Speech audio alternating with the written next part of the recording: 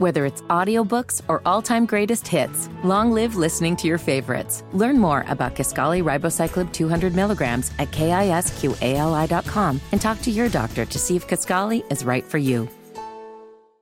Yeah, I must admit, we are absolutely honored that Don Fischer decides to come on our program when we ask him. He's so generous with his time. There was a thought, just a brief thought, Don, that yesterday when we weren't able to get a hold of you, did you start St. Patrick's Day early in the Albany pub scene? Well, I should have, but I didn't. No, there was no problem there other than the fact that I turned my ringer off when we were in a press conference yesterday, and actually it was before that. I turned it off just so that I wouldn't get a phone call in the middle of the night, and then I forgot to turn it back on. And then you have to understand I'm old. Therefore, I forgot to turn it back on, and you guys didn't get me on the air. All good.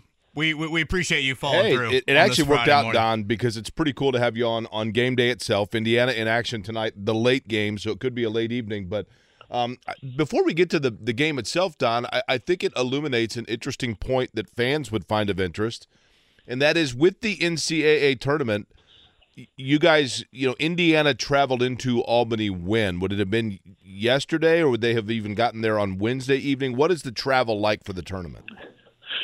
Well, the interesting thing is that, yes, on Wednesday morning I had to be at the Cook Hall location where we catch the bus to go to the airport in Bloomington at 8:45 in the morning. Therefore, of course, we're on bus 2, which is staff and family and all those kinds of things. So, therefore, we sat there for another 45 minutes just to wait to get on the airport, just to travel out to the airport. And then you still, it's 30, 45 minutes again when you're getting to the airport and you get everybody through TSA and all that kind of stuff. And so we actually got here right around noon on Wednesday. Have you ever done a game from Albany? I have not, and I'm glad I haven't. Is that because of the sight lines that you'll have tonight, or is that because of Albany, the town? Albany, the town. Look, I'm not trying to be really negative about Albany, New York, other than the fact it is quite old. Obviously the state capital here. And our bus driver took us on a tour of what would be a couple of factories that were completely dilapidated with broken windows and all that kind of stuff. So the first thing we saw in Albany, New York, was not necessarily the most beautiful thing I've ever driven through. And honestly, it just kind of I don't know. I don't want to tell you what it reminds me of, because if I did, I'd get a lot of people mad. Oh. At any rate, Albany, New York is okay. It's not a bad town or anything like that. It's just not what I thought it was, if you know what I mean. Crossing it off the bucket list. That's to right. Travel to, okay. Hey, no trips to listen, Albany. Don, I've seen a lot of it. I mean, especially in the Northeast, there are places that you look at it and you think to yourself, boy, if I could have been here 80 to 100 years ago, this place must have been something. And then the commerce all left, and you're like, man, at least there's a tournament game, right? Yeah, exactly. Hey, so let's talk about the matchup itself. You have watched different coaches prepare Indiana for different tournaments over the course of the years. Do you kind of find that this time of year, and we'll take Mike Woodson, obviously, since it's the current coach, does Indiana really start preparing for, like, Kent State and coming up with wrinkles that are the best for a matchup? Or is it more so, look, we've played a season of basketball, this is who we are, and we're going to take our chances that teams won't be able to match up to it? I actually think that Mike does a little bit differently than what I've seen in the past. And I'm not saying that the other coaches didn't do the same thing. The one thing that I've seen about Mike is that they're going to really take it one game at a time. They're not going to look ahead. They are going to make sure that you know exactly what the other team's going to do, and it's going to be an interesting scenario for the players because they're going to practice. It's not going to be, 45 minutes of practice time and then 2 or 3 minutes of shooting around and then going back to the hotel. They work at it, and there's no question they are prepared in the sense of they don't know what Kent State's going to do, and there's no doubt in my mind that they have had all of the preparation that they need to get ready for this basketball game in that sense. It's the great Don Fischer. He's with us here live from Albany, not a place that anyone should go to anytime soon, it sounds like. And Don is with us as Indiana gets ready, about 13 hours and change away from tip-off tonight. Don, did you have any, memorable or maybe unmemorable interactions with Rob Senderhoff in his brief time in Bloomington?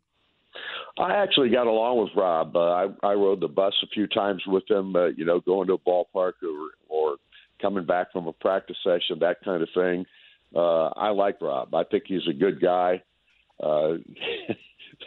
What they did back in the day, I'm not going to speak to, other than the fact that they did a couple of things that weren't necessarily copacetic with the NCAA. I really like him, and I think he's a good coach. He's been the head coach of this program after being an assistant for, I think, maybe almost 7 to 10 years, someplace in that neighborhood. He's been the head coach here. This is his 12th season, and they've never had a losing year since he's been the head coach. He's had a lot of 20-win seasons. They've been very tough in the MAC. It's a really good program, and you don't do that unless you've got a good coach and a guy who knows what he's doing. You know, Don, this Indiana team, you've called some games with Kent State over the years in the tournament, obviously getting bounced in the first round by Kent State, coming back the next year, beating them in an unbelievable regional final where they're still, like Jared Odell just hit another 3, right, in that game. Yeah, exactly. And Dane Fife. Yeah, and all those guys, man. It was unbelievable, that barrage. But the NCAA tournament, to me, is in fact so magical because oftentimes teams that get hot or make a run, it's a guy that over the course of the year maybe wasn't an integral player, and that's the key factor, if you will. If Indiana's going to make a deep run, Trace Jackson-Davis is a phenomenal talent.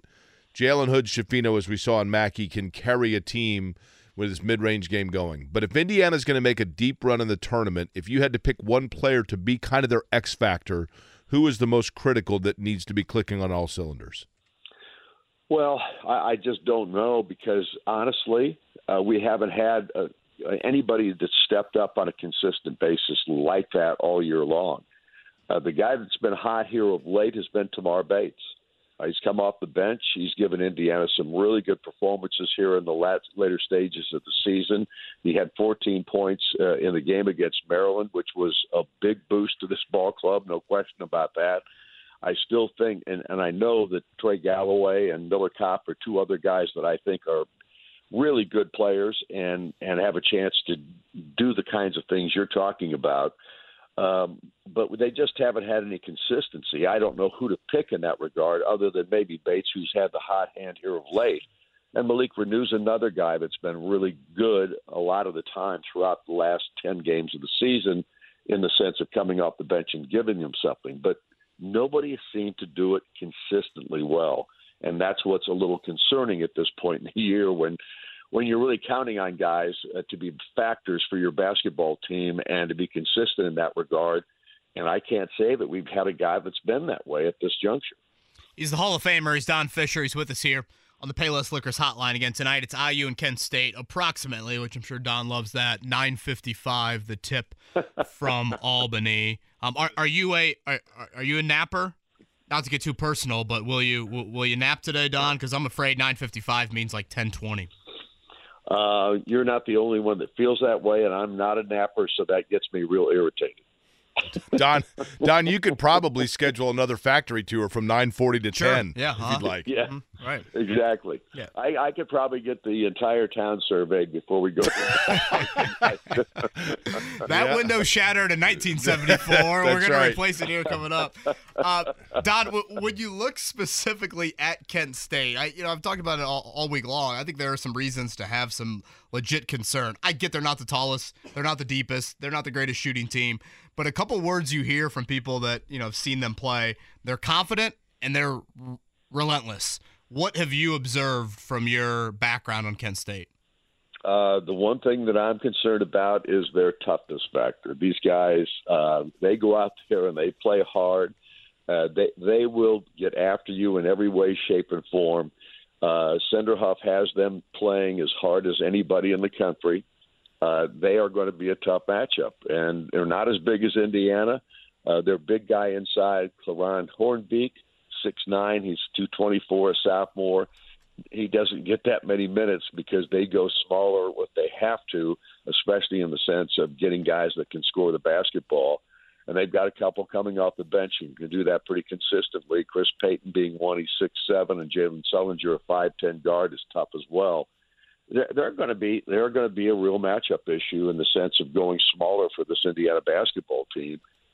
And we've seen the problems that Indiana has when somebody comes out and just absolutely says, we're going to come after you big time, and you're not going to be able to do exactly what you want to do. And I think that's the kind of team that Indiana's going to face here.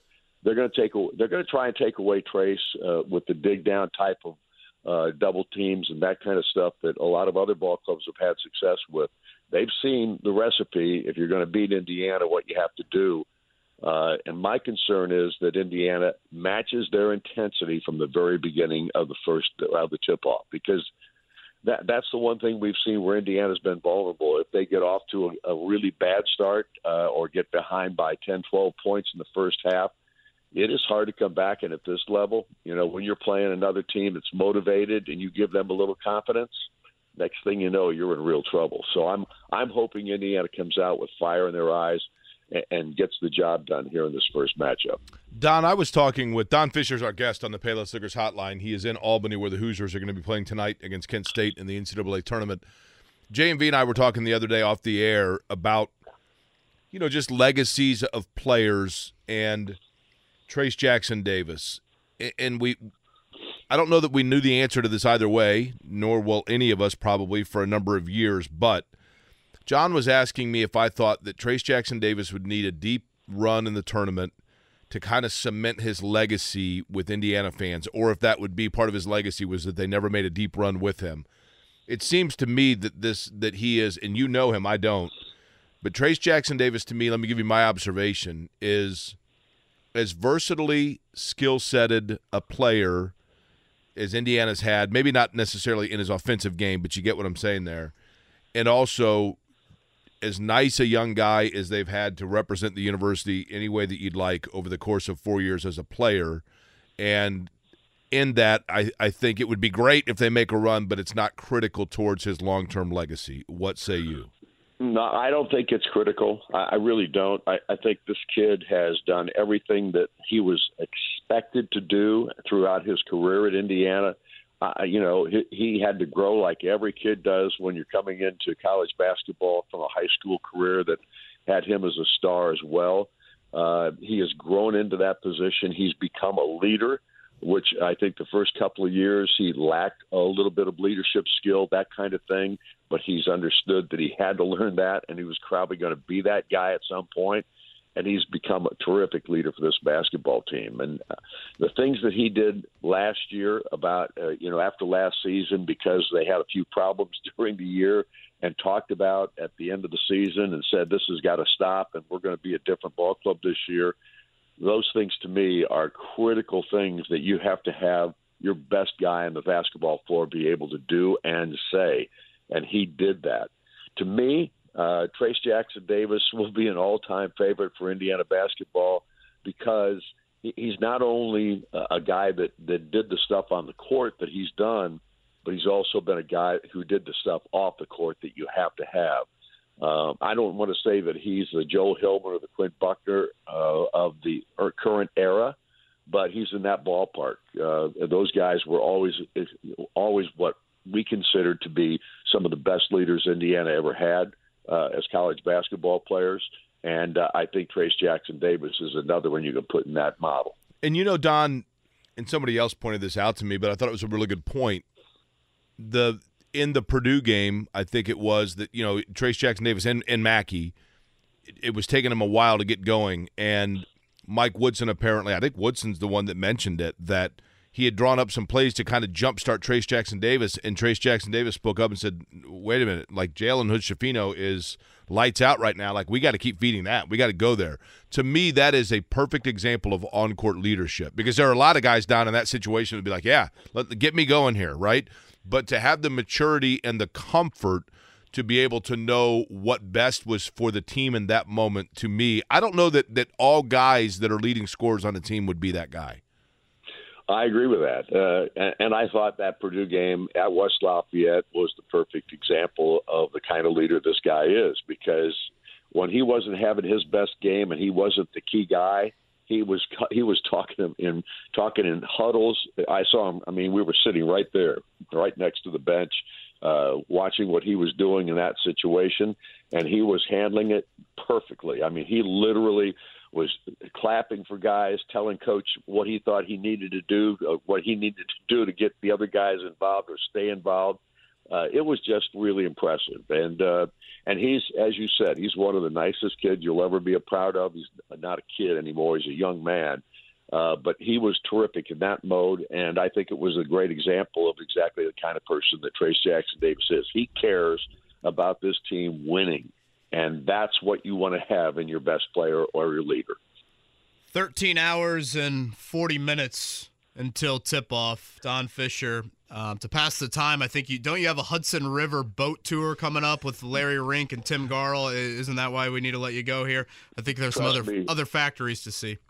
I'm going to go find somebody that can give me an Ambien. Don, you're only an hour and a half from Cooperstown. Have you ever been to the Baseball Hall of Fame? Because I hear that's unbelievable. Is that all we are? Yeah, I'm looking at it right now. I just looked it up. Cooperstown, New York to Albany, New York, 76 miles, 1 hour and 20 minutes. Call the Uber, Don. Hey, I might do that. I'm serious, Don. I've heard it is fantastic. I mean, I've heard it's fabulous. Well, I will check to see if we've got an Uber or a car that I can borrow, and we may do that. I didn't even think about it. He'd rather be in New Albany than Albany, but tonight he will be on the call, of course. Again, 9:55 is the approximate tip time for the Hoosiers. You can hear it right here on WIBC downstairs on floor 4. Don, thank you very much. Have a great call tonight. Appreciate all the combos throughout the year. Sorry I blew you off yesterday, boys. Thank you. All good.